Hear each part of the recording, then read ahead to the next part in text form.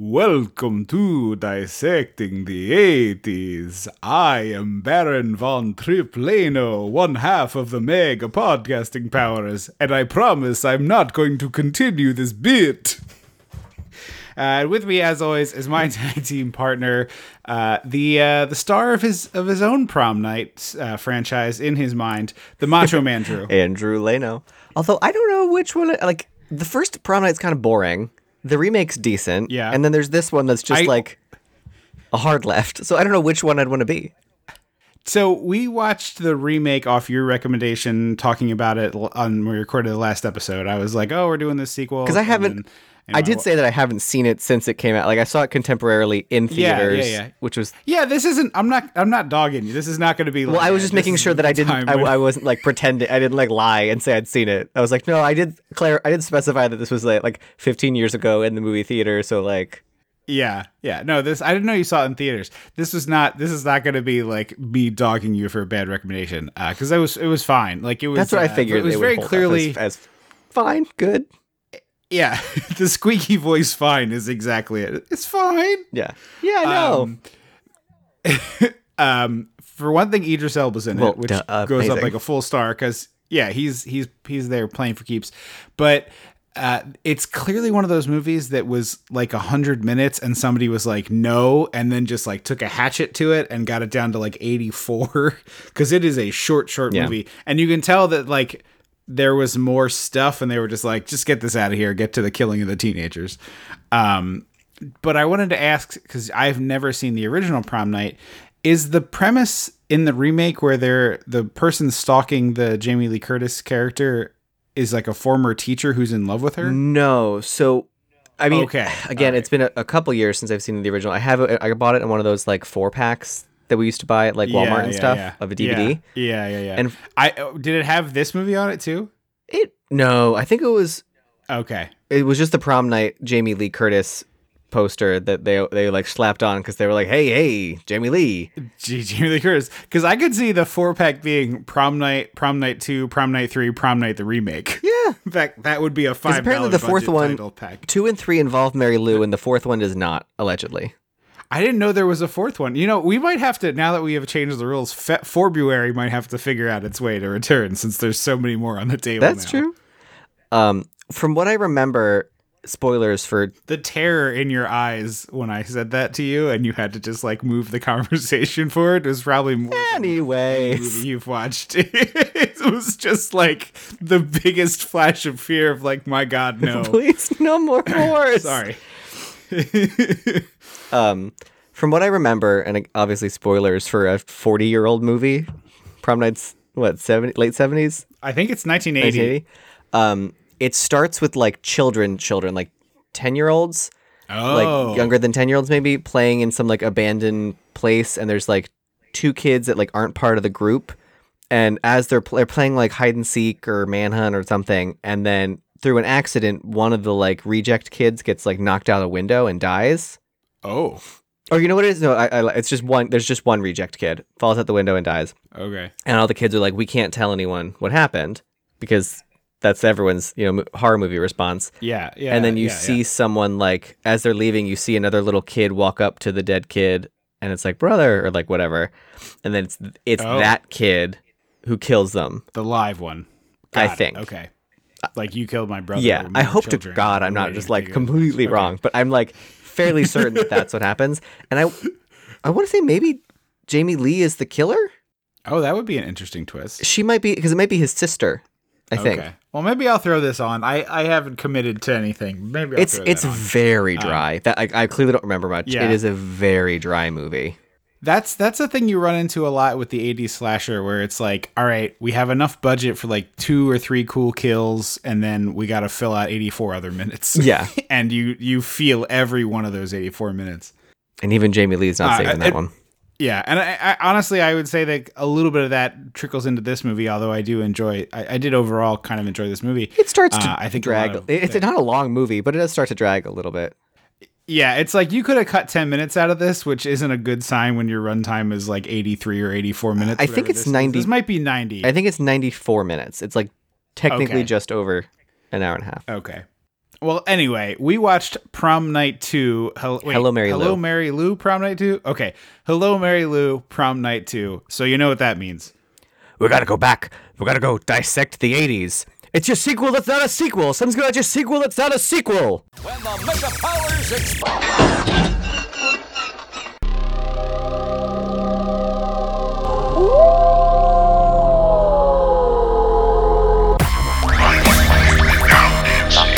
It's time, right?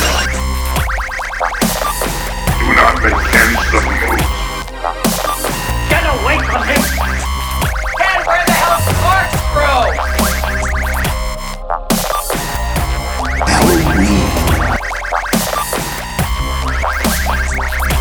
Wolfman's got narc!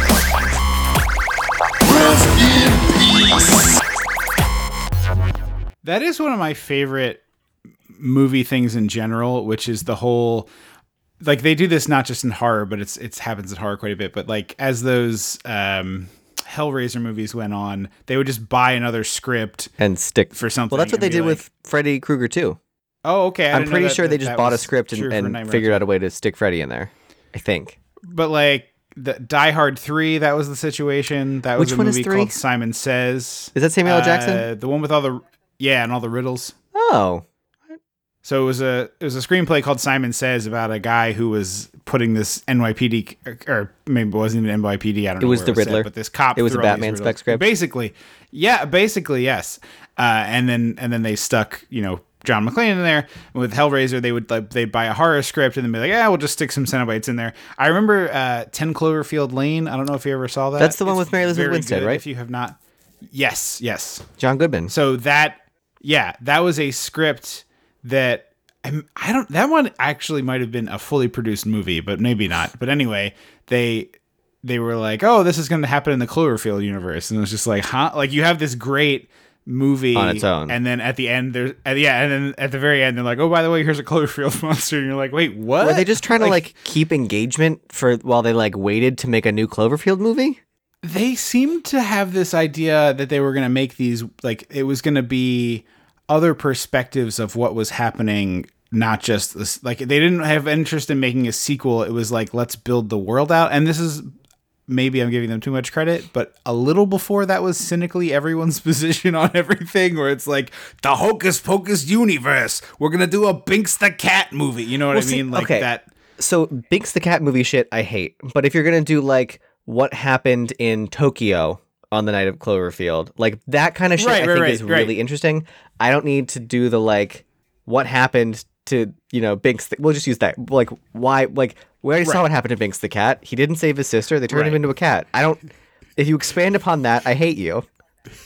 This is the continuing adventures of Binks the cat between the cattening and the time that he met Thora Birch. Unless it's going to be an animated TV show for Saturday morning that's designed to sell cereal, I'm not interested. Binks Flakes. Oh my god, no! Because honestly, Lucky Charms, the non-marshmallow part of Lucky Charms, already kind of looks like dry cat food to me. It does look a lot like dry cat food. It dude really. But does. It's like what I said in my bag of soup with the Predator movies, because I wrote about Prey. If they were to do another Prey style, whatever they would call it, but it would be what happened when it landed in Africa and came upon an African tribe, or if they wanted to go city and they were it's I don't know, during the French Revolution or some shit, I don't know, but the concept of taking what you've done and putting it in a new setting with a fresh perspective is cool. I don't need to see Predator wanted to go to school for comedy and his parents made him go to school for predatoring. Get this fuck out of here with that shit. Yes. I'm with you. Often the answer that I think about oh, don't you want to know how this happened? And I'm like, no. I don't. I don't want to know what it looked like. I thought his parents gave it to him, like every other fucking name. Well, also the one that drives me crazy in that one is oh, we got to see him do the Kessel Run in 12 parsecs. And I'm like, it was just nonsense words, and everyone's reaction to the nonsense words was oh, that's cool. It must mean something because people around him. He told us he did a thing, and he said it like a badass, and we're all like, that sounds pretty badass. Yeah, exactly. It's like, okay. It's like me when I go to the mechanic and they're like, oh, your twist radial arm is broken. And I'm like, well, I guess that's true because you're the one who knows these You tell words. me. Is that bad? Yeah, it's all... What I'm saying is movies are con men, and we should let them be the con men that they are. They lie to us, and we like it. That's okay. Yeah. Unless they particularly... Unless it's a specifically straight up to us. lie. Right. I don't want to be specifically lied to. I want to be... Don't lie and There's call it a difference. twist, we'll say. Yeah. Anyway, we should talk about the movie. I actually enjoyed this so- one. I'll say that off the bat. No, I did. Yeah, I did. I think there's like a better version of this movie out there. I say this about 80% of the Say, time we watch a movie. The shorter list I feel is like what this is it, what doesn't have, and it's Yeah. and it's Death Becomes Her, Clue, Die Hard. Yeah.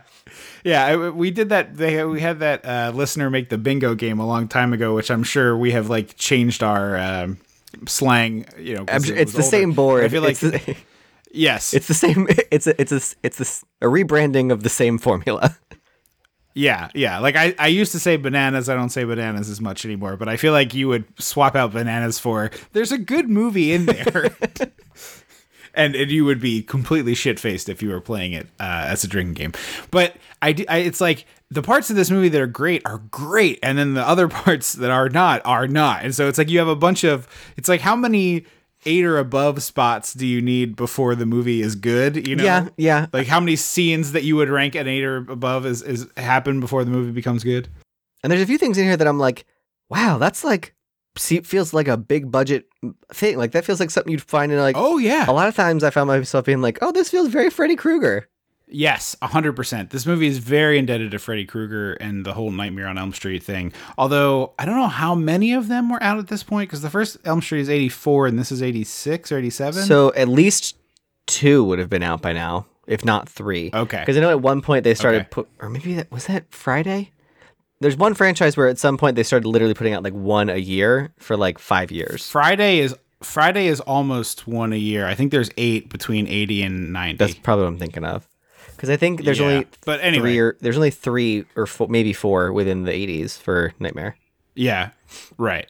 Well, the fourth one definitely is because we did it on the podcast. So at least they got to at least 4 by the time 1990 rolled around. Okay, that seems fair. So Within 6 you're years, they would have probably done 4 accurate there. movies. yeah, that makes a lot of sense. But I love the opening to this where Mary Lou is in a confessional with a priest, and she's like, she starts off with some like entry level stuff, you know, I took the Lord's name in vain, those kind of, Yeah. the well, that's probably more high tier for some an actual people, yeah. Christian person, but like, you know, it's a lower tier sin to the layman on this podcast. And then it's like, oh, I had lustful thoughts. Oh, I screwed around with, you know, and she's like listing all this, I had this kind of sex and that thing, I did this other thing, I drank, I da-da-da-da. And the pastor is getting more and more upset, and then they zoom in tighter in her face, and she goes, and I loved every minute of it. And she storms out. And then of they the cut to the fact that confessional. she wrote her name for a good time, call Mary Lou, and her phone number and lipstick on the confessional. Yes. So this movie very quickly establishes the tone that we're playing with It's here, camp. what the ballpark looks like. Yeah. Yeah, so I've learned, by the way, since we had our long camp discussion, that the word I want to be using 9 times out of 10 is broad. That it's the like he's doing a very broad performance. Okay. He's doing a very like over the versus camp. So I had. So are you saying that you use broad in place of the word camp, or broad is the opposite of camp for you? No. So everywhere where the straight man was going to say camp, I should probably be saying broad. Where it's like all camp, not all broad performances are camp, but all camp or most camp performances are broad. It's somewhere in between. Yeah, because I've said before, camp is the something in quotation marks. It's the idea. It's the wild idea of something. Yeah, and so it's like there's also like a clearly Queer element. yeah, I wasn't sure if I was allowed to say that, and then I was about to do the letters, and I was doing them wrong in my head, so I took a second. I'll say it. It's fine. No, yeah. But like, there's definitely, to my new knowledge, like camp has a queer element that I probably am not the correct person to be identifying. Yeah. But like, you know, like Tremors is not camp. Tremors is broad. Anaconda is broad, Well, and maybe it also I was is going to camp. say, I think but it's one of those things that like they might not have intended it to be, but Tremors is kind of camp. Like you got Reba. You didn't Yeah, know it, well. but you were making some camp. Yeah. So that's all I'm saying is like I've learned recently the word I probably want to use in general is camp. Not to say that I can't call things camp, but I think I generally what I'm saying something is campy, I'm saying it's broad. Anyway, this movie is perhaps both broad and campy. She's one campy broad. Yeah. I don't think I ever went to like a function that had the big communal punch bowl. We see it all the time. Never. Yeah. Big movie trope. Never happened in real life. It's like even like parties I've been to. Actually, I as soon as that left my lips, I thought of I have been to the thing where they make the punch with the orange sherbet floating in it. Oh, I've seen that. That was a big Martha Stewart thing, or like Good Housekeeping, or whatever. But I've never had that IRL.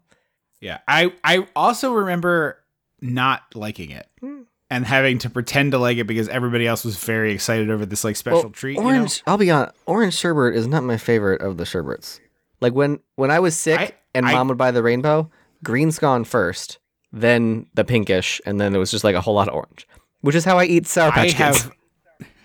I have not had sherbet. Wait, what is a green Sour Patch Kid? Green is lime. What flavor? Lime. Okay. Well, I meant more that I always like when I'm done with a bag of Sour Patch Kids, it's because it's all orange now, and I'm like, well, here you go, boyfriend. That's funny. Orange is one of my favorite. I don't know why artificial candy flavors. It tastes the most like the real fruit to me. Maybe that's why I don't like it. It's like of all. I didn't just finish a soccer game. Get out of here with an orange slice. Artificial cherry tastes nothing like real cherry. That's probably why I like all these candies, because they don't actually taste like the fruit. But, well, I'm not saying I'm like, oh, well, no, I just sophisticated. I didn't think so. I just meant in general. That's probably why, because I don't like real fruit. Yeah, because like I can't believe we're doing this. My Starburst is red, orange, yellow, pink, which most people find ghastly. For like favorites? Yes. Red, pink, yellow. They're interchangeable probably. Okay. And then orange. Okay. And then 2 blank spaces and then orange. Yeah, no, I love but red is citrus top. Candies. Yeah. We both liked the red. I remember that. But citrus flavors and candies and seltzers too. Like lime. I always like if there's a citrus, I want the lime version of the candy or the seltzer. Yeah. I mean I like all those too, but anyway. We're at the prom. I thought we were talking about the punch bowl. That's what led us to this. The other thing that's funny about this, I think it probably went away in our lifetime. Like, I'm sure this happens here and there. I don't want to speak broadly for the entire universe, but I think a lot of that stuff went away with like it being a joke that people would spike the punch, which is really fucked up, by the way. Yeah. The idea that you would like, well, I guess most people would take a sip and be like, oh, this is weird about drinking it, but yeah, like it's like the casual joke of like, oh, he slipped something into the punch and everybody's fucked up now is like pretty horrifying when you think about it. Yeah. Although it's always like also, I think pop off. Like it's like cheap, shitty vodka. Yeah. I did see. I didn't actually watch the movie, but I did see a crazy French horror film that's like pretty recent. I think it's Cronenberg's Kid, but it's like. Someone slips LSD into the dance troupe punch and then they all go nuts. And, that sounds like something Gina Linetti would do. Yeah, it does have the chaos energy of a Gina Linetti. I had to make sure we performed at our best, Captain. But it's like, I think it's a sanitary thing because like take the drugs and the booze and everything away, like someone explicitly spiking the punch, and take COVID out of the equation. Yeah, pretend it was 10 years ago. Yeah. It's like, you know how many nose pickers are serving themselves out of that punch bowl? But like most of the people. He's got the big ladle. Yeah, but that ladle, I'm saying there's boogery hands touching that ladle. Oh, okay. I think meant affecting the punch itself, not, okay. Well, look, you're a person who exists in this world. You know what happens when a ladle goes in a punch bowl? Eventually, it does that slow slide. That's why someone tries to grab it. Well, if they don't have the hook, which I don't think every church basement and prom had, boom, that ladle's in there. Now those boogers are in the punch. Yeah. Now we're all enjoying Jeremy's boogers. Yeah, it's just something we always saw, and I wonder at this point if it was just a movie thing. Like, does anyone actually, you know, who went to proms or did any like events before us Do you remember the big communal? Because it was in Hocus Pocus too. So in the early 90s, they were still doing it.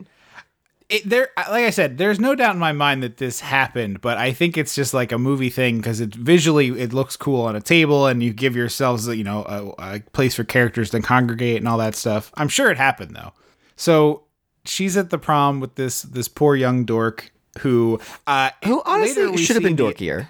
Like you looked at him at first, I was like, oh, you're probably you look like a cool kid. Yeah.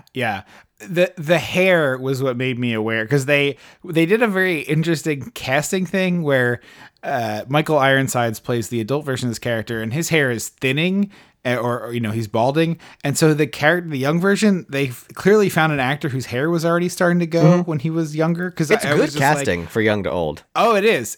Yeah. But I think they're giving a lot of the weight to dorkiness of, oh, this guy is balding, which is kind of a bummer. That could definitely be.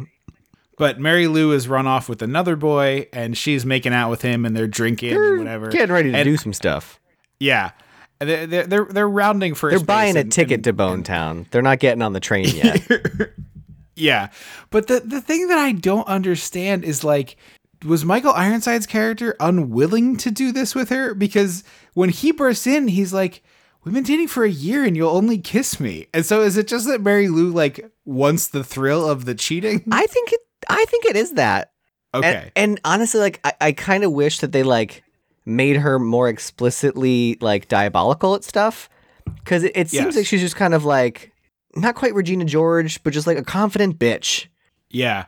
And the interesting thing is, when you see the premise of this movie, it's like, oh, this girl gets resurrected on prom night and wreaks havoc on people who, she thinks wronged her. But it's, when you watch the movie, it's not that. Well, Mary Lou is the villain. She is the villain. She's like a demon. Yeah. And then, like, even before she gets killed, which, don't get me wrong, the response to what Mary Lou does is not to kill. Wildly inappropriate. Yeah. But, like, she is the bad guy, and then she gets resurrected, and she just continues to be the bad guy. Yeah. Which is why I'm surprised that this, like, more queer people don't talk about this movie. I've only heard a handful of people mention it, but I'm just like, this feels very like, how did we not take this and make this our own? Yeah. Also, rock and roll will never last jokes are just, like, so unfunny. Yeah. Right. And the thing is, like, I mean, it did eventually fade. Like, rock music is more or less dead as a public or a national favorite at this point. Now like, it's not the popular. Beyond that, like, they also just call anything rock and roll now. Like, I feel like some people I look at getting inducted to the Rock and Roll Hall of Fame, and I'm like, you're rock and roll? Yeah, it's basically. I mean, that's basically just become a music Hall of Fame at this point, which is fine. That's fine, like but like change the name then. Celebrate everybody, change the name. But yeah. Like, I think it was Fleetwood Mac that I was like, you're rock and roll? I mean, I would say Fleetwood Mac pretty unequivocally falls into the rock and roll. It's like softer music maybe, but the musicianship is there, and they're definitely a rock band. It's like 4 musicians. Yeah, obviously I'm not trying to say anything negative about, like, classifying someone as rock and roll or not being a bad or good thing. It's just I would think of them more as, like, folksy, witchy kind of music. Yeah. And then, like, they try to do the whole thing of, like, well, rap embodies the spirit of rock and roll, and it's like, well, you're just taking something from another group. Yeah. Because you want it. Like yes, sure, like, there's a rebel spiritual sameness in the broadest of senses, but it's a little shitty for you to be like, oh yeah, we want to put Public Enemy and Chuck D in here, and be like, well, what were you saying when they were relevant culturally in the early part of their career? Because my guess is not that. Well, and Dolly turned them down. They wanted to put Dolly in the Rock and Roll Hall of Fame, and she was like, no? Yeah. Like, whenever? Yeah. And 9 to 5 is kind of a rock song, but in general, 100%. That's more pop to me. Like, when I think rock, I think, like, Joan Jett, Aerosmith, Metallica. Like, that's rock and roll to me. Yeah. What?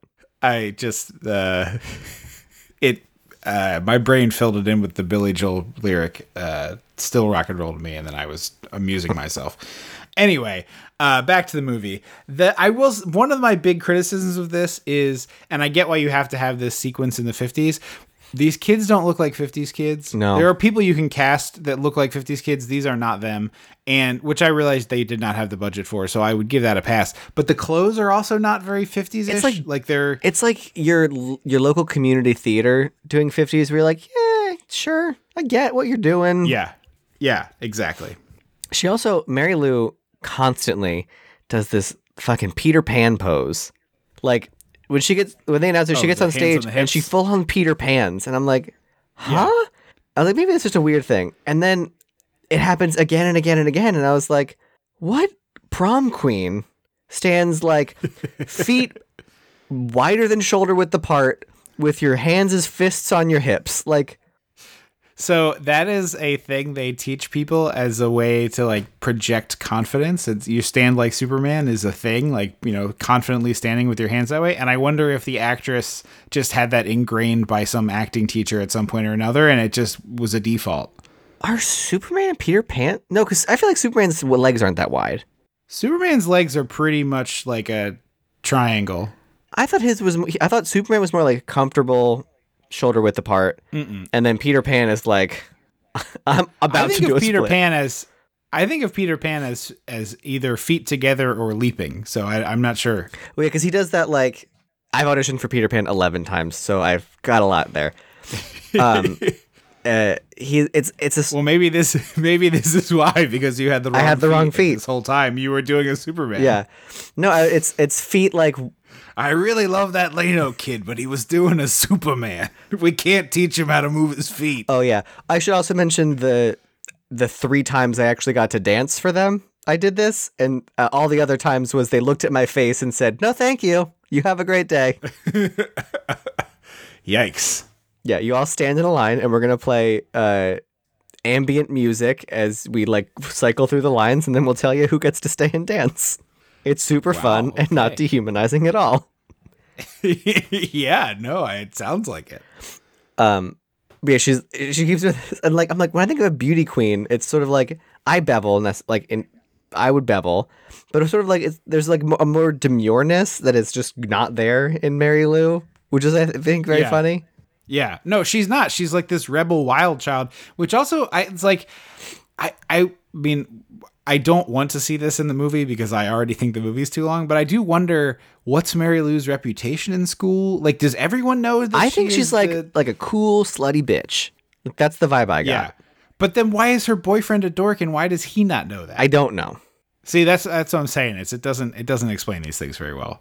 Because like if there was like, I mean, I don't want to see this. The movie's already too long. But if there was some like convoluted thing where she was dating him because her parents liked him and the parents had to approve who she was dating. Well, she said she's dating because he's rich. That makes sense. Like, I guess. Yeah, but you know, it's like, oh, you're rich, but you're bad in bed, so we only fooled around the one time. It's like, no, I would have done that stuff. Like, hey, sign me up. Like, hey, I'm in, Mary Lou, and instead she's like, nah, I'd rather get it on a side piece. So he takes his revenge by. Well, they also only announce a prom queen, which is kind of weird. Although, I think that's not uncommon in movies. I think because for homecoming court, I remember it was just the queen, and then it was like they're escorted by blah blah blah, but they didn't matter. But for prom queen, I remember who won because it was a girl that like everybody liked. Oh, it's funny that you remember. I was, when we were watching the movie, unsure if my school had prom queen. Yeah, but I guess we did. I mean, at least we did when I was there. But like I remember homecoming queen, class president, and prom queen, because they were all people that people just generally liked. It was like, yeah, especially the president. It was a girl that it was always like, if someone tried to have a problem with her, everyone would be like, "What's your problem, dude?" I remember it often being like a way to give a little something to somebody who needed it. Oh, huh.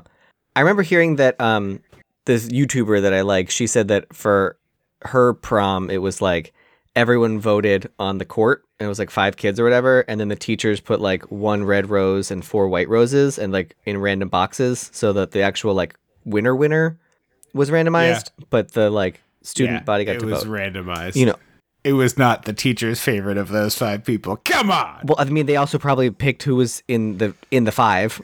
Yeah. But it was like rather than it feeling like a vote. Yeah, I don't remember how ours was determined, but Mary Lou wins, so clearly she's popular because in movies it's a popularity contest. Yes. And I remember even in high school being like, I thought this worked a different way because of film and television. I mean, popular. Everyone liked the girl that won in my school, in my grade. Yeah, yeah. So yeah, she wins and she's up there, and Michael Ironsides has crawled to the top scaffolding, a la Michael J. Fox in Back to the Future With a smoke bomb. Two. Yes, Two. with a stink bomb. That's right. Is it Stink bomb. or It's a smoke stink bomb. Okay, because it does smoke, but in my experience, a stink bomb is like a small vial of liquid that stinks very badly versus like a smoke bomb you had to light on fire. Yeah. And in the movie version, the stink bomb is something that needs to be lit on fire. I'm not sure, but I don't think I've ever been around one, so there's that. But Several times in school, somebody would smash one on a staircase, and it was awful. Like, it reeks, but it'd be like this little glass. I've seen those in vial Bob's Burgers. of stink liquid. They were glass vials that they Yes, smashed. yeah. It's a small vial of stink liquid. Ew. And because it's the 50s, her dress goes up instantly. Yeah, no flame retardants here. This is like a crazy long stunt person burn.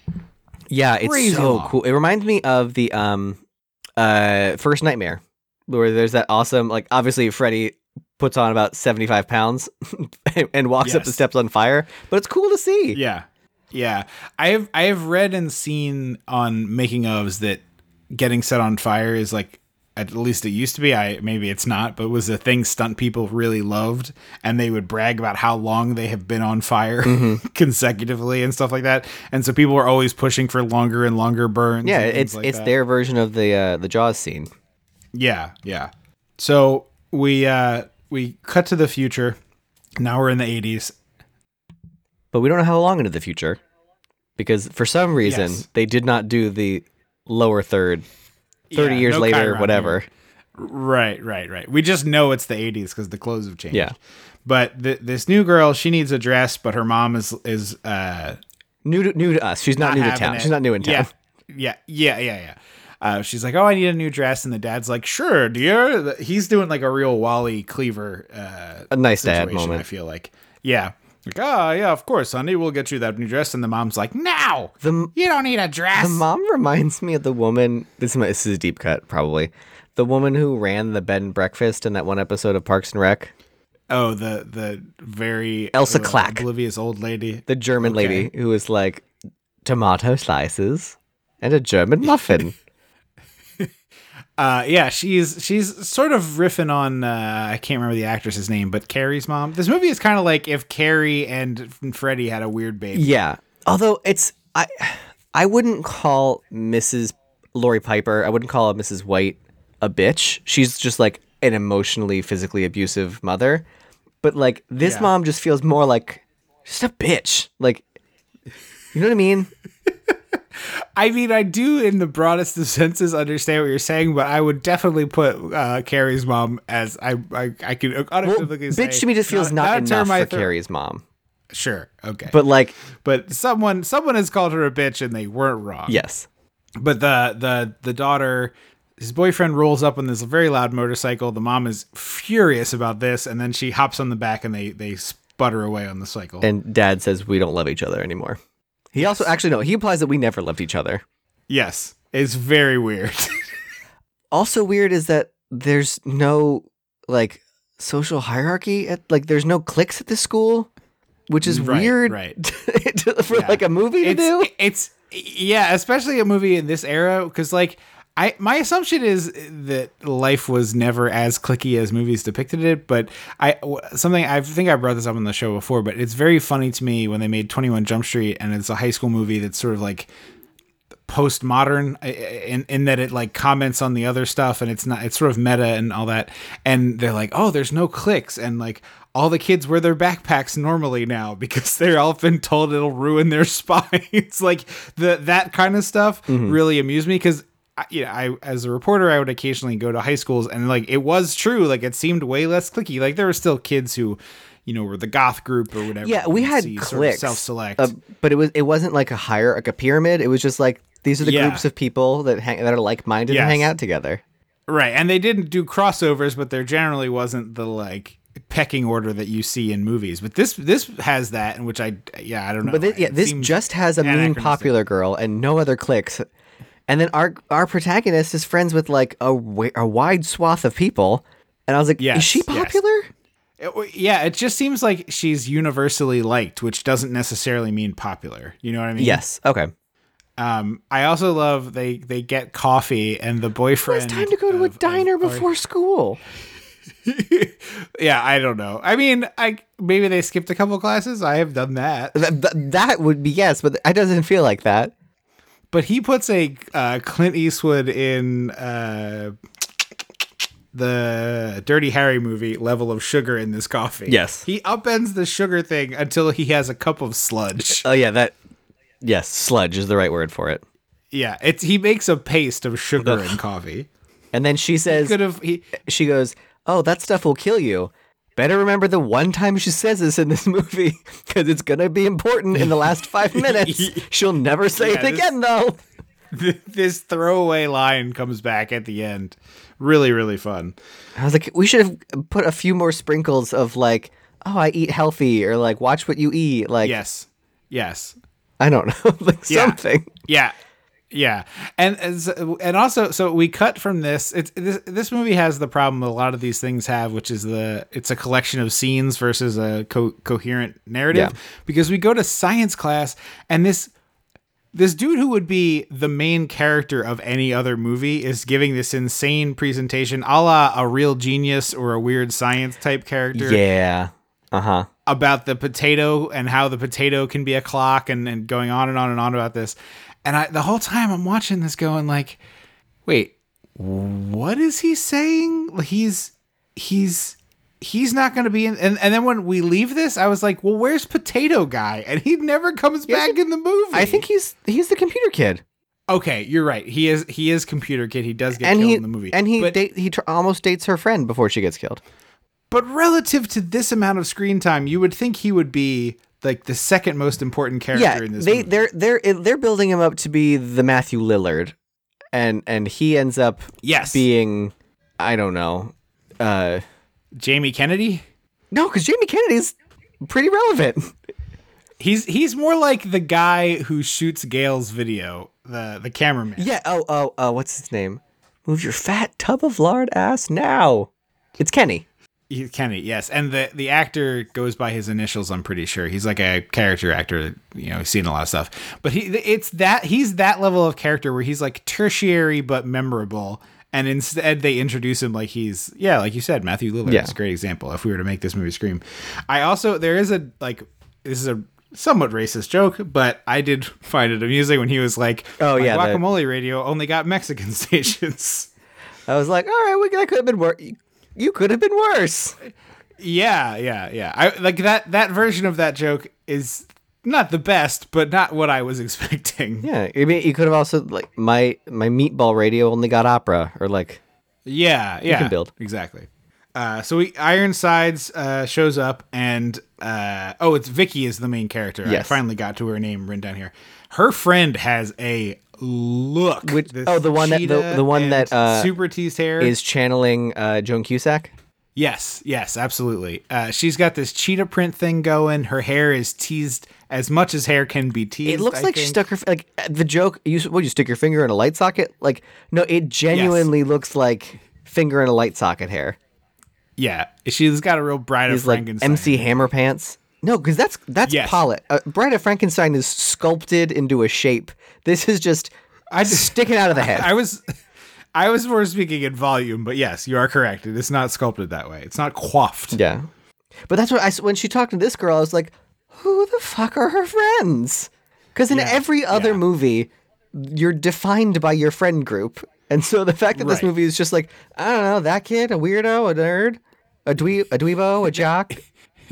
It seems like they dumped out the box of crayons, and it was just like, here, just one of every.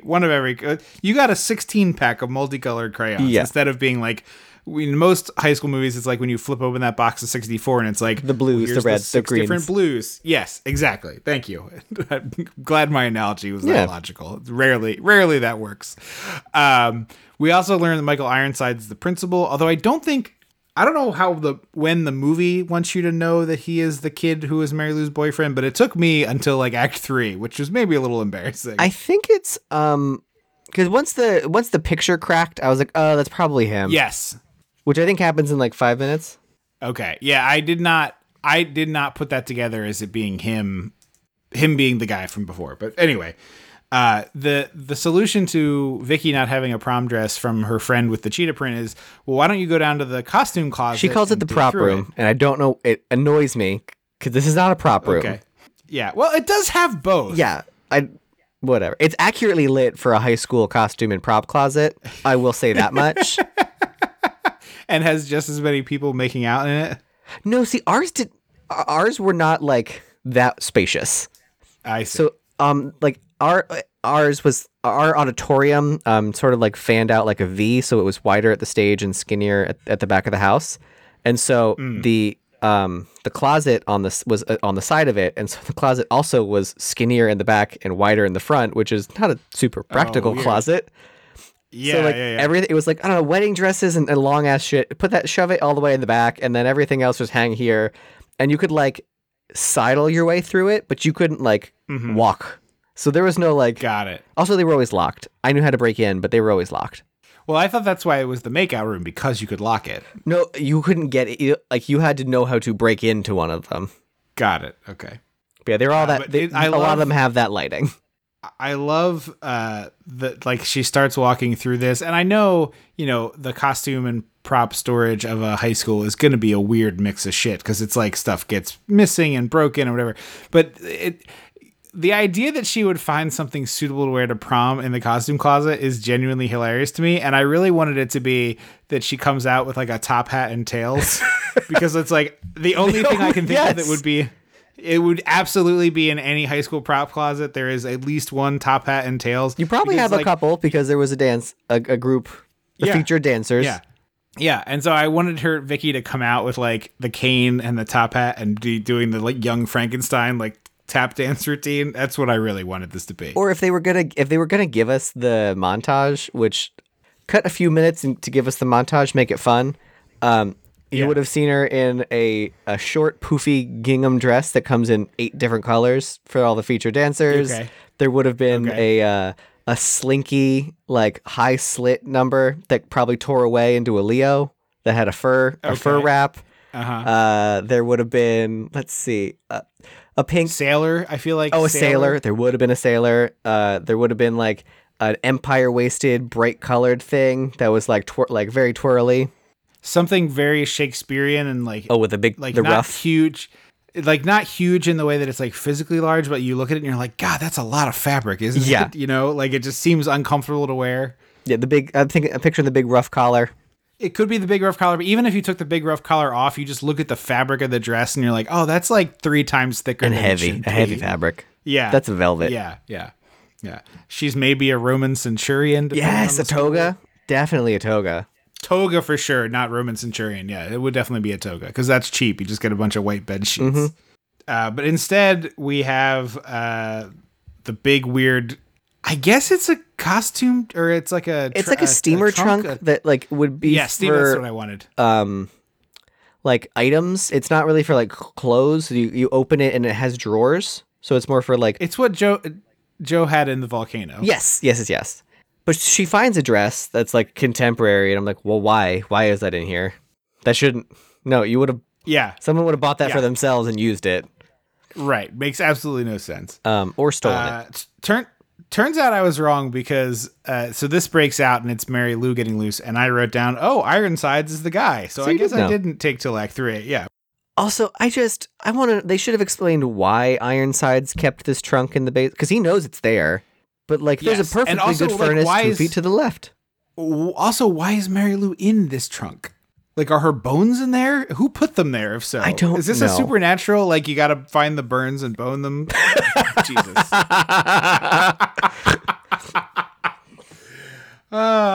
Strike that, reverse it. Take 2. find the bones and burned them. So I got confused because there is an Urban Legends sequel, like a late sequel that stars Kate Mara that basically has a very similar plot to this. Is that the one that's subtitled Bloody Mary? It could be. Because there's 3, and I think that's the third one. Are there only 3? I know of 3. That certainly doesn't mean there aren't more. Yeah, because it's Urban Legends, the extended or the final cut, and then Bloody Mary. So I think it's the Bloody Mary one, but I'm pretty sure because there's a sequence where she's like, I have to find her bones or whatever. Okay, yeah, I'm sure that is lore beyond Supernatural. I just know it from Supernatural. Oh yeah. So we're in art class, and Vicky's friend Jess, she got dumped. She's crying, but we find out that she's pregnant. So she's very upset. And because she shows up to class with all of this like prom queen stuff that she's just discovering, and they're like, "Well, we better clean it if you're going to put it on my head." And I'm like, "You all don't already have a prom queen crown, right? Like, what were you going to do when someone won? Right? Like, here's a handshake and a gift card to Waffle House." Right. They clearly had some sort of designation. Maybe it was a scepter, and now they have a crown to go with it. But she starts like breaking the crown down, which I couldn't understand what she was doing. Like, she's popping the jewels. I think she just wanted it for like an art piece. Oh, I guess that makes sense. She's gonna do like a broken tiara, sculpture, and it's gonna be or like they're nice. Society. They're nice little glass stones. You pop them out, stick them on stuff. Oh, I wanted her to like mount a broken tiara and glue the stones in and write like society underneath. I don't think because I think she was sculpting a middle finger, so I don't think she does. It feels very on brand. That kind. She's probably putting it on the nail, a little diamond on the middle fingernail. She has that all black canvas and she glues a bunch of pearls to it and she writes Martha underneath. They made fun of that in this latest season of Harley Quinn. I know. I really enjoyed the joke. It was lovely. So I was really hoping that it was going to be like each item was going to be responsible for because they very clearly it's like a cape and a sash and a crown. Yes. And I wanted to say scepter, but I don't think there was a scepter. No, but a scepter would have been an easy ad. And so I was like, it should have been each item when you fuck with it, it kills you somehow. Yes, but yes. I did like it's a cool kill that because she's wearing the cape, and for some unknown reason, this cape is like a full on space wizard cape. Yes. I don't know why the 1957 prom queen cape was like royal blue with silver stars and. Yes. Like she looks like the fucking Macho Man. Yes. And so as soon as she pops the stone off, all this wind comes, and then a paper cutter, like the guillotine style ones. I gotta tell you, this scene made me genuinely furious because we have Chekhov's paper cutter, and then the paper cutter doesn't go off in Act 3. I was so upset. Well, I didn't think they were teasing it. They're at one point chopping up and down and pulling her head toward it. Yes, but they were teasing you for that. It wasn't like, oh, look at this spooky thing in the background. They were like, is it going to chop her head off? No, we're going to hang her and then throw her out the window. Right. I'm saying I got serious blue balls out of it because I was like, I want to see the paper mache head go rolling down the hallway. I haven't seen one of those things in forever. We have had one in every office I've worked in, including I haven't been there in several years, but we had one in the office I'm at now, but don't go to. Huh. Well, I mean, it makes sense for newspapery stuff or like reporting stuff because you might want to like. No, we had it. It was decidedly not newspapery. It just is like a common office supply. Yeah, we had. There's one in the elementary school, and they also had these really cool things that like I always remember and never talk about. It was like a press, so it had a big lever and a flat thing, and it would squish down, and you would take out these things that were a block of wood with like a shape drawn on the back, like a teddy bear, and then it was like a soft, spongy foam on the other side with the cutout, and there was a blade hidden in there, and so you would put it on the paper, like put paper down, put the cutout thingy there, and then slide it into the squisher and squish it down. Oh, and it would do the cutouts. And I was like, it was the coolest thing I'd ever seen. Like the one time I was like hanging around after school waiting for mom in the library. I don't know, something. And I like stumbled upon this room and I was like, what is this? Squish, squish, squish. I've never seen that before, but it does sound cool. I'll have to try and find a picture. It's like a cookie cutter, but for paper, basically. Sort of. Yeah. But like, imagine if the cookie cutter was like surrounded by a safety squish. Right. That makes sense. So yeah, we go to Jess's funeral, and It's a quick the funeral. day after a very quick funeral, as you want them to be in your horror movie. And we go to school the next day, and the bitchy Regina George woman starts running her mouth, and Vicky says, Oh, it's the best "You read. shut your fucking mouth, bitch. It rules." It's the best line read. We also learned that that Mary Lou's other boyfriend in the 50s has become a priest, which, like, not what I would have thought, but No, sure. he was so torn up about the fact that the woman that he was cheating, he was helping a woman sin, and then she got set on fire, and he was like, "All right, I get it. Sign taken." But yeah, the mean girl is making fun of a suicide. Well, they've ruled as a suicide. Yes. And that's why there's like a teacher kind of watching it, and you see him not intervene, and I'm like, good move, the correct move. Sure, dude. So now we have a dream sequence, and it's like a real Beetlejuicy cafeteria in the dream sequence. Yeah, it's Beetlejuicy. It's Nightmare on Elm Streety. Later Nightmare, not early. There's a head floating in the soup, and then there's blood coming out of the water fountain. Mm-hmm. Well, because she's in the cafeteria, and then she freaks out and runs away, and the hallway is normal. And then she drinks blood and from the water fountain, and she's in a dream sequence again. And then some, like, greaser, like, community theater greaser shows up and is like, "Hey, Mary Lou, nice ass." And then he, like, tries to assault her, and I was like, well, what is that supposed to mean? Yes. Yeah. This is John Travolta's stunt double. Yes. This is we need reshoots 4 months later and no one feels like coming back. Throw the PA in a leather jacket and we'll call it a day. Yeah. But that I was just like so confused of what I was like, is Mary Lou trying to tell her something? Because that's a cool element. Right. I mean, it's like a boring trope that a woman has to be, abused to be powerful, blah, blah, blah, blah, blah. Right. But I was like, is that what we're doing? No, it's not what we're doing. Yeah, so we go from this like dream to we're at home, and Vicky's mom is like, "Here, you got an acceptance letter," and it's already opened, and Vicky's upset. Vicky's about clapping it. I'm back. like, "Yeah, you should be." Yeah. Thanks for opening it. What was that? And so she runs away from dinner and goes into her room and puts on some makeup. And the lipstick shade she puts on is like the closest she could get to her actual lips while still technically calling it red. Yeah, it's the subtlest change of shade that I've ever seen. I was like, I have a lot of red lipsticks in my collection. And I was like, I don't have anything like that, because who wants their own, let's like a tinted lip balm. What are you doing? It's like a lip smacker. Yeah, it's a cherry. It's a cherry Coke lip smackers. Yeah, it's maybe a Dr. Pepper. Yes, the Dr. Pepper one. That was a good one. But so she like puts on her little makeup in the mirror and then winks at herself and is sort of like taken aback and wipes off the lipstick. They should have had it be Mary Lou in the mirror wink. Like she's like puts on the lipstick, pulls back. 100%, yes. Camera sees her kind of tilt her head to the mirror. Cut to Mary Lou in the mirror winking. Cut back to the girl. Oh no! Wipe off your lipstick. Would have been a big improvement. I definitely, there should have been a little bit more hand holding with the Mary Lou. She's Mary Lou thing. She's becoming Mary Lou. But then, yes. So her best friend kisses the computer nerd that we were alluding to earlier, and then we get to gym class, and there's no uniform. You never see that.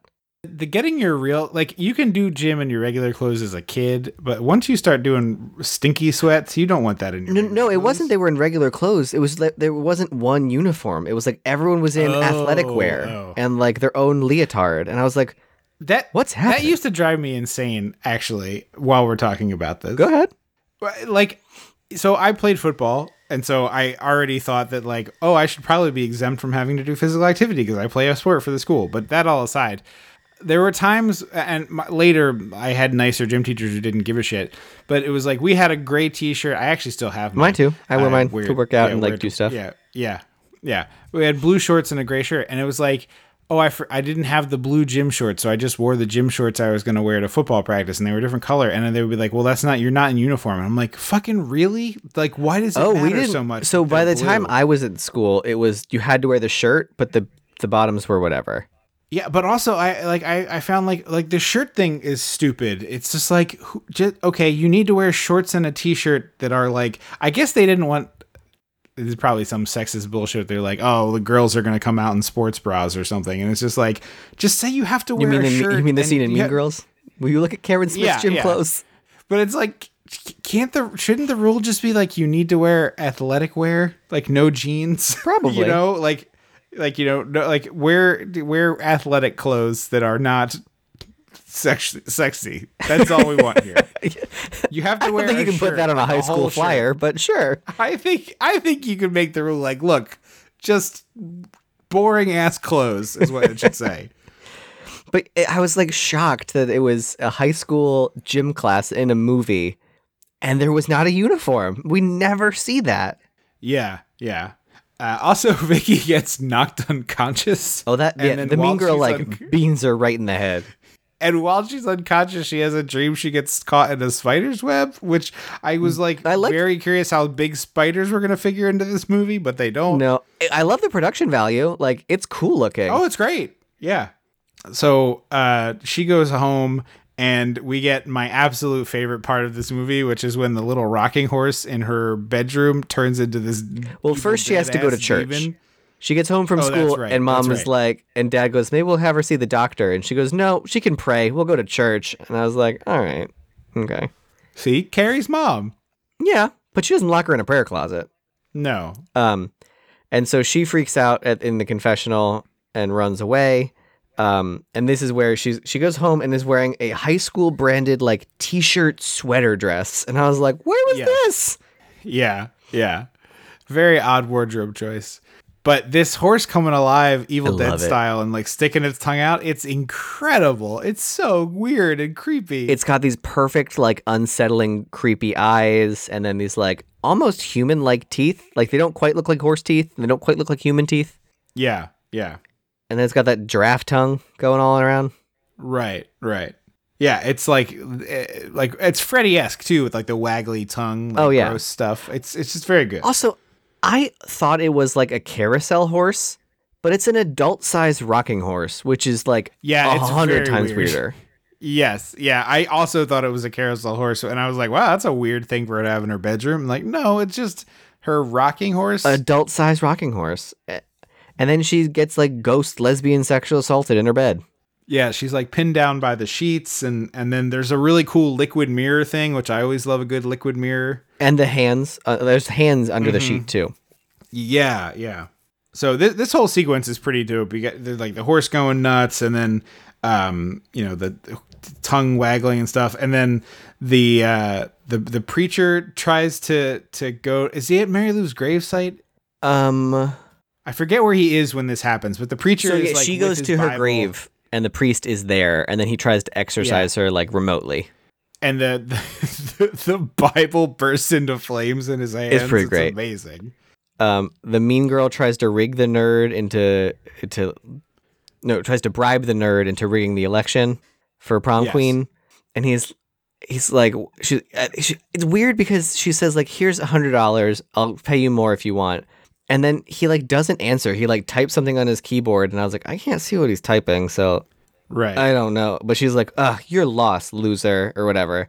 And I was like, okay, I guess he said no. I think he was just like, I'm not even going to dignify this with a response. Like, well, based on what happened afterward, in about 30 minutes, it seems weird that this was his answer.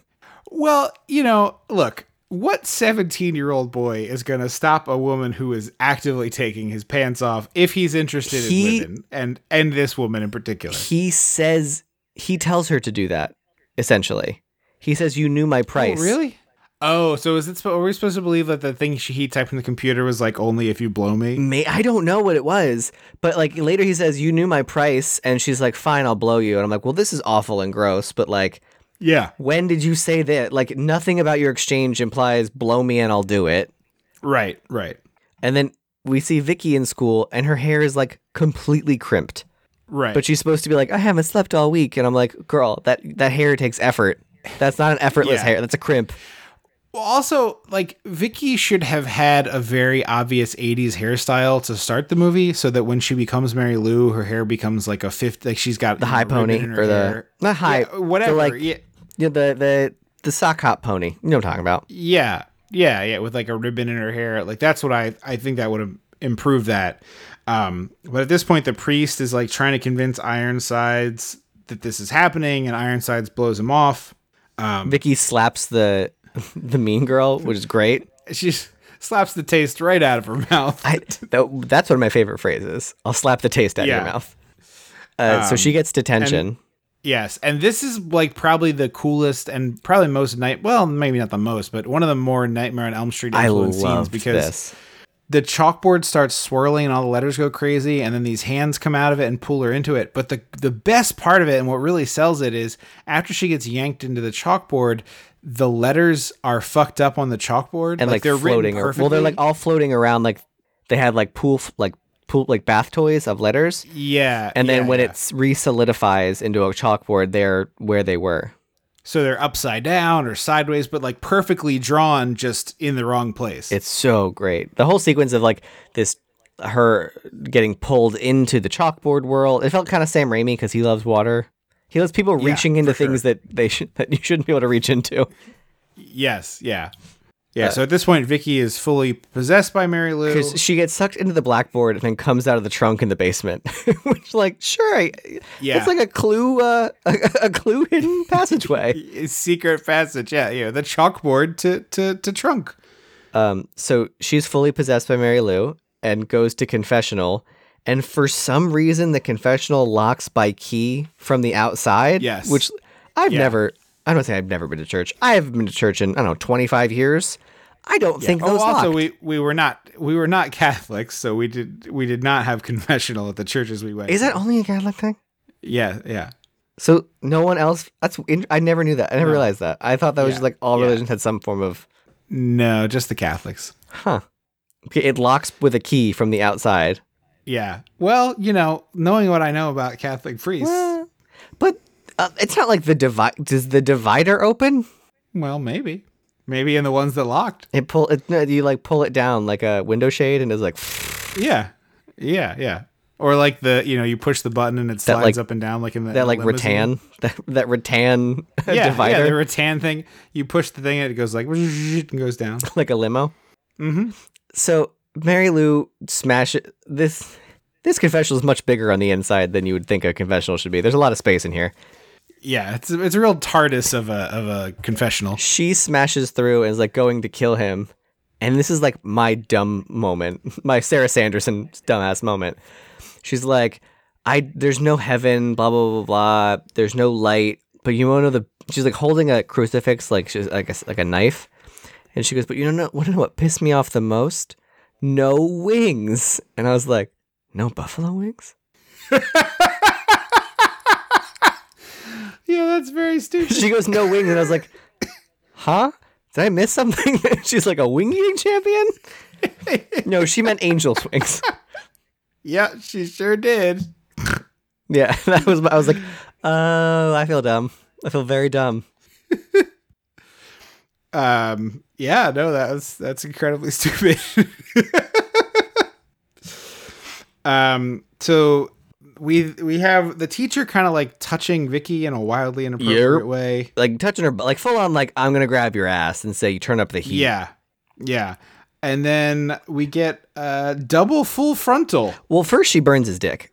That's true. She does. She gets a little retaliation, but her friends are like something's wrong, and then double full frontal, which according to IMDb, the director fully admits is just gratuitous.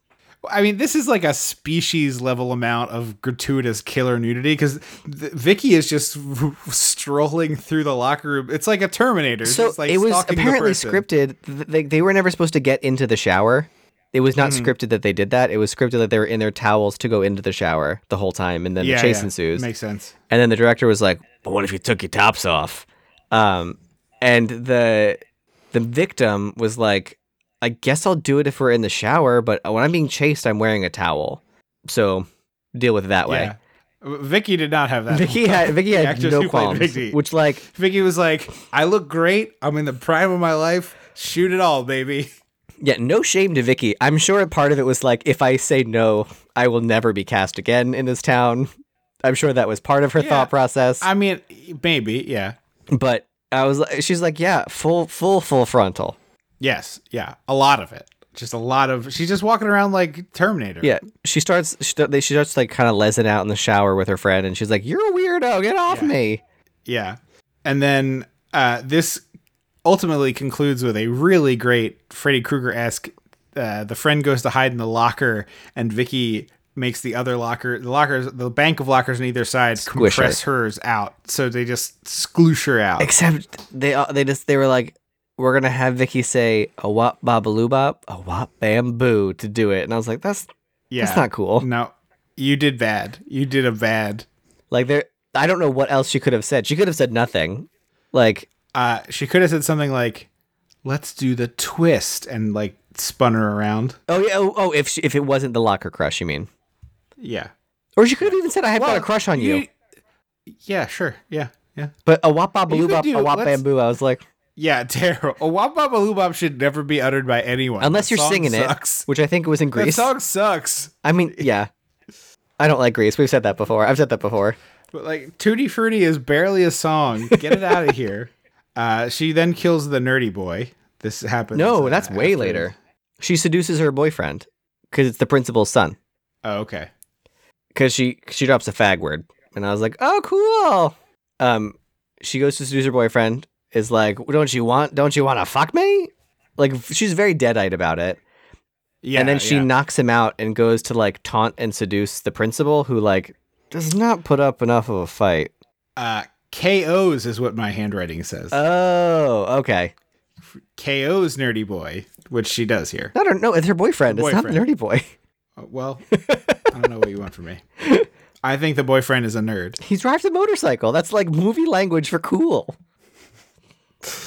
I don't know. But yeah, she's like straddling the principal, and then at the end he's like, Mary Lou, and I was like, your student is climbing on you, and you should have had a response way before now. You should have had a different problem with this before you have this problem with this. As someone who worked with high school students, this is not okay. Nip that in the bud. So she like vaguely threatens to kill his son. Yes. And then goes home and is like full on like Mae West Poison Ivy, like Uma Thurman Poison Ivy, Mae West on this rocking horse. Yeah. Yes. And then kisses her dad, who once again does not put up a fucking fight. Yeah. He's like extremely into this, and I'm just throwing up all over my living room. What is it with like 80s? I guess it's a shocking thing to show, but like, why was that the choice? Yeah. I don't know. Amityville and this, like, I feel like it's, and I'm sure there's others. I can't think, but ew. Yeah. The problem is that we have seen a bunch of examples and never one where the parent is like, "What the fuck are you doing?" as the person like leans in to kiss them. Or when it was siblings, neither of the siblings was like, "Hey, what?" Right. Yeah, she like they did like the two actors full on make out here basically. Yeah, and then mom comes in and it is again somehow not reacting big enough to what she's seeing. Yes. And then blames the daughter, and I'm like, everybody's at fault here, and probably the dad for sure. Yeah, this is the opposite of a Pennsylvania auto insurance law. This is a double fault zone. And so she's like yelling at the daughter, like, "Oh, pray your sins away," or whatever. And then there's this like cut back and forth crash zooms on mom and the daughter, and the mom's face is horrified, and then she just gets pushed through a door. And I was like, well, that could have been cooler. Yeah. Kind of a letdown. Meanwhile, back at the Ironsides home, he knocks his son out with a shovel. Again. His poor son just keeps getting knocked out. His kid's got a fucking hematoma the size of a cantaloupe on the back of his head at this point. He's gonna go give speeches to henchmen in Gotham of like, hey, I made the most out of my post double knockout, concussed, definite brain damage life, and so can you. Yeah. He's at the point where he's gonna like need to learn to eat soup again. So the nerd is at the dance taking videos of everyone, and he keeps asking where his date is. And I was like, oh, he doesn't know she died. Yeah. And then 2 seconds later, he's like, you knew my price, and his price was a beej. And I was like, I didn't know that. Yeah. it seems more gross than this character is because he's Potato Man, right? Yeah, he's Potato Man. As far as I know, he's Potato Man. Yeah. Yeah, it seems a little too gross for him to be this lascivious to be. Well, and then it's like the actress plays it very real. Like it feels like that scene in Heathers when Heather Chandler gets sexually assaulted and like you see her in the mirror afterwards, like mentally dealing with it. Yeah. And I was just like, what the hell is happening? Yeah. And then it's very strange. Mary Lou's prom queen senses are tingling. Because from the gym, she can like feel that he's typing a different name into the computer. So she like Scooby-Doo villain skulks to the wall where there's a wire sticking out, and she grabs it. Yeah. And it electrocutes directly into his eyeballs from the screen. It's so crazy. Yeah. I also love that like the girl who does this immediately goes to her boyfriend and is very deeply kissing him. No, And I was he just kisses like, her. "What this is?" But she's like, She's saying no. She says, does- I don't. she doesn't give him a quick peck is all I was Because he's not listening to her. She's I pushing know, him but she away, goes- and he's not stopping. saying. Yeah. Then we find out that this kid has a dark room in his computer room, which, like, why haven't we seen that before? It feels like a high school where like computers were new and they were like, just stick it in the photo lab. Nobody goes in there. Yeah. Our dark room had one of those, had like a killer clown store on it. So it was a 3/4 circle. The cheapest. It's the easiest way to like prevent you to make sure you don't screw that up. Yeah. It was. I went in there like twice because my friend was doing photos, and I was like, "Can I go through that door?" And they're like, "I mean, if you want." And I was like, "Cool." I really enjoyed the dark room. I loved that process. Was very entertaining to me. Very satisfying. It's just those chemicals Wildly impractical now. are crazy to deal with. Oh yeah, yeah. Meanwhile, Ironsides has gone to look for the priest. He's going after Vicky, and He goes to Vicky / dig up Mary Lou. Mary Lou's grave. Yes, and he finds the priest's body inside it. Yeah. And so he gets to the school, and as his son has finally woken up and gotten to the school, and Vicky is now Peter Pan posing, he shoots her. I was like, that was your plan? Well, first, okay, I do need to. So Vicky gets announced as prom queen, and we watch Kelly's soul just like depart her body. Yes, like we do. The actress plays every second of like, oh, I gave that person I don't like a blowjob because this was. So I important debased to me that I myself and win was this. assaulted, and Yeah, I don't even get a yeah. fucking plastic crown out of it. Yeah, exactly. But Coerced. it's It feels. it's I don't know how to define these power. things, I mean, but it's gross. It's Either way, power yeah. dynamic-y. It's an abuse of power dynamics. Yeah. But anyway, she's like, you just watch this. The actress plays this really well. The Like, you actress just is really watch- good. Like you want to Yeah. hit her when she's being a bitch in the beginning, and you feel for her now. Yeah. She's really good. Great heel work. Yeah. But yeah, the principal / Mary Lou's ex-boyfriend from the 50s, big plan was, I'm gonna shoot my student. Yes. Which like but also there's no discussion of that or like explanation of why he chose that plan. He just Yeah. shoots her. Yeah. And just as the sun arrives too, so it's for like maximum gut punch. Yeah. And so he runs over, the son runs over to Vicky as she's dying, and then all of a sudden she's like writhing and like freaking, not in a sexy way, like writhing around in pain. This is truly incredible. I did not think this was going to do this. Mary Lou, undead Mary Lou, crawls out of Vicky's body, like rips her Yes. apart like a piñata. Yeah. And then It's like recomposes. the alien. It's like the alien chest burster, except the whole body goes. Yes, I'm trying to think. I feel like there's. Oh, you know what it is? It's Freddy 2. Freddy 2 does this. Oh, yeah. But and then she recomposes in flashes as they just do a really styleless ripoff of Carrie. Yeah. Also, I had written down here that the son looks a little bit like the actor who plays PETA in the Hunger Games movies, Josh something. Hudgerson. Yes. I guess I can see that. I would have to rethink about a little it. bit. Yeah. But yeah, they spend so yeah, too long this- doing Carrie, and I was like, we've seen the good version of this. The only difference is this room is just absolutely filled with neon for reasons that I don't quite This high school understand. gym, they rented out Yeah. like $5,000 worth of neon. Yeah. So that is a little bit fun. Like you see all these neon lights exploding. Yeah. I do. One I do impales enjoy the that, mean but girl. but I do agree. It's way too much Carrie. Yeah, but because Carrie had so much style behind it, and this is just like shots cutting back to recomposing Mary Lou shots as like half-hearted extras throw themselves around across a round table. Yeah, it's very much like the old Star Trek. Like we're gonna tilt the camera 45 degrees, and everybody act like you're getting thrown around the ship. Yeah, and so then she does more Peter Pan posing, chases the sun as he runs down. He runs into the prop room, and there's this really great shot. That probably could have been the poster if they didn't do that cool like locker room grave thing. It's like up these like gross concrete stairs, and she's in full silhouette in her stupid Peter Pan pose. And then there's a good jump scare. Yeah, really good jump scare, which this doesn't have a lot of. Was shocking to me. Yeah, I guess those weren't like the most common thing yet. I guess. I don't know. They're pretty prevalent in most slashers. It seems surprising to me. I mean, Halloween has a bunch of them. Does it? Mm-hmm. Yeah, we just watched it. It has a bunch of them.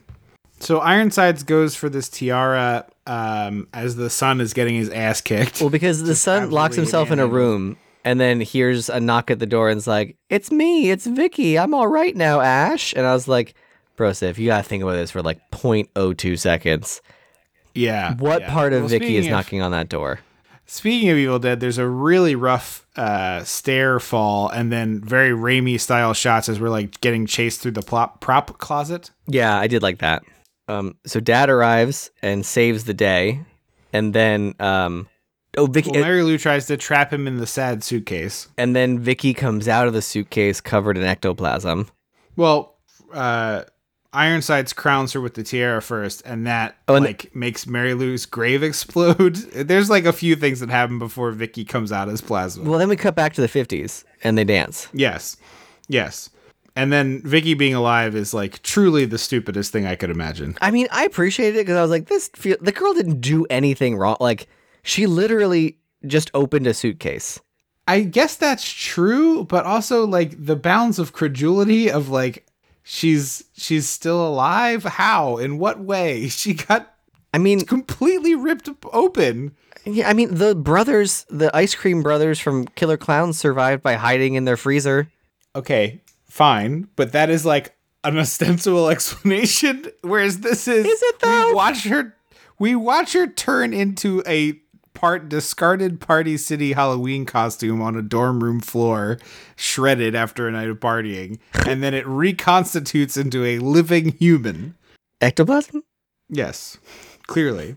And Ironsides is also okay, even though... Well, that's the twist. The kids leave, and then Ironsides shows up, and he's like, "Son, you're safe." And I'm like, "Oh, I guess you survived." And then they get into his car, and the radio plays this Mary Lou song that I guess was a real song, I'm guessing. So it was a real song. Actually, this is my one incredibly niche fun fact for this episode. It's a song. The performance they're using is The Hawk, Ronnie Hawkins, whose backing band was The Band, one of my all-time favorites. And in I'm pretty sure the version that they're playing here. Is he related to Screamin' Jay Hawkins? No, Screamin' Jay Hawkins is a fake name. Oh, so I don't think it's a real person. But the drummer is the drummer for the band, Levon Helm, one of my faves. Oh, that's cool. But yeah, also there's a very good vanity plate that's MARYLU2, and it's like, wait, Ironsides has a vanity plate for Mary Lou? What? Yeah, and it's over. And that's the end. Yeah, pretty brisk 80s slasher. This we had talked about this at the top, but I think we might have said this in the previous episode, but weirdly this script had the same name of the high school as the original Prom Night, but otherwise there's no connection between the two. Yeah, that's why the studio was like, yeah, we'll call it that. Yeah. I think this is pretty good. Like it's fine, it's good. Here, like the I was upset about the paper cutter, obviously, as I mentioned. Disappointed by that. But the kills are pretty inventive and creative. The effects work is really fun to watch. There's some real craziness, which you want out of one of these like B-tier slashers. To me, anyway, it's like if you're gonna do this, like make it insane in some way. Yeah, do it right. Do it full out. Yeah, well, it's like if you're not gonna be good, be as entertaining as possible. And so the stuff in this where it gets wild is really fun to me. I agree. So yeah, I mean, Ironsides is pretty good chewing the scenery. He's such a fun actor because he just gets what he's doing all the time, I feel. Do I know him from anything else? I mean, I'm certain that the answer is yes, but he's really good in Starship Troopers as like a former war guy who signs up again. Like there's like a bit where he's like, "Wouldn't you be a lieutenant, some high rank?" And he's like, "I re-enlisted as a buck private so I could see more action." He just like totally understands the Verhoeven-ness that he's involved in. I would be shocked if you've never seen him in anything, but I just can't think of other things off the top of my head right now. I'll have to look up his filmography. He's really solid here. The actress who plays Vicky is very good, and like the dual personality thing can be hard to pull off, but she does it. Yeah, I mean, I wish we saw more Mary Lou because I like the actress. I thought she was fun. Agreed. Yeah. You get some really gratuitous 80s nudity, which you don't see much anymore. Yeah, the horse is amazing. So yeah, there's a lot to like here. I was sort of more than pleasantly surprised the whole way through. I kind of expected to like this one, but I thought it was really solid, really entertaining. Yeah, definitely. And it's on Peacock right now at the time of recording. Yeah, and it's other places too. Tubi. It's easy to track this one down among the stuff. Hoopla, if you've got that through your library. Oh, okay. That's where I watched it. No commercials for me, baby. Well, Peacock's doing this thing now where they like show like 2.5 minutes of commercials at the beginning, and so I can just like walk away and go like get my snacks. Yes. And then come back and the movie's there. Yeah, we were watching something on that, and I only had whatever. Oh, it was Dawn of the Dead, the remake, and I only own it on DVD. And I was like, oh, let's watch it in high def. And she's like, it's got 3 minutes of ads. I was like, yeah, but that's it. It'll be fine. Yeah. Let's go get a drink. Although I have to say, Peacock, fix your user interface for your streaming. Like, oh, they all suck. Like they don't. I can't. There's no 10-second back. There's no 10-second forward. I can't like go up to the progress bar and like just go left or right to like move it on manually. It's like, what are we doing? Yeah, no, it stinks. They all stink. It's amazing how bad. Like only Netflix made a good one, and everybody else's is shit. Although Disney Plus is pretty good. I'm talking about on the PS4. Okay. It's just so clunky and annoying. And then when you're fast forwarding, because the only way to change is to fast forward or rewind. There's no.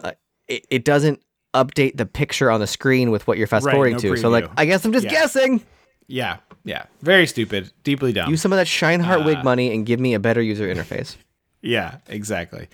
But solid entry to the Spooktacular, which is super spooktacular this year. We didn't say this at the top, but because there's 3. There's 3, and so I believe might have that next year too. But very exciting to get to do 3 of these. We love this time of the year and all the spookiness it entails.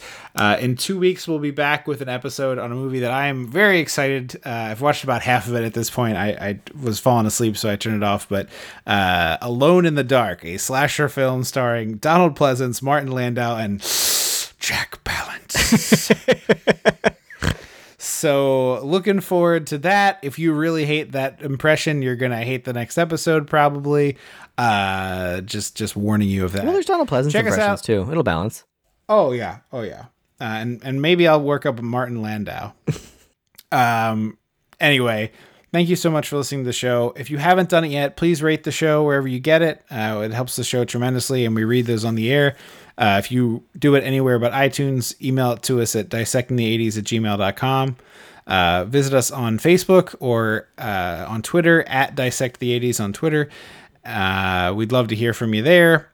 Always willing to take your questions at dissectingthe80s@gmail.com. If you got a burning question for us, we'll answer that on air too, I suppose. We haven't gotten one of them in a long while, nor have we had a review in a while, so please go do that. And also follow or subscribe to the show wherever you get it, and that helps us as well. So thank you for doing all that. And perhaps most importantly, if you want to support the show directly and get a bunch more stuff to listen to, visit patreon.com/dissectingthe80s. If you sign up at the $5 tier, you get about 30 hours of bonus content at this point. Lots of really good episodes on a number of great movies. Footloose, Muppets, Great Muppet Caper, I think. Just tremendously good stuff. American Anthem, Roger Rabbit recently, Roger Rabbit, lots of fun stuff up there. So patreon.com/dissecting the 80s. When you sign up for that, you get a custom RSS feed, so you can put it in your favorite podcast app. You don't have to listen to it on their app. You can listen to it wherever you want. And you get all the back catalog stuff immediately. So we have different tiers there. Go check them out. Had some people join us recently. Thank you so much for that support. We really appreciate it. And you also get, at any level, if you sign up, you can get the entire archive of the show, the first 77 episodes or so that were clogging up the feed and causing issues. So we had to put them there. Anyway, all that said, thank you so much for listening to the show. We'll be back in 2 weeks for another spooktacular episode. I have been Baron Von Triplano. And I'm Andrew Lano, the Mistress of the Dark. Until next time. Unpleasant dreams.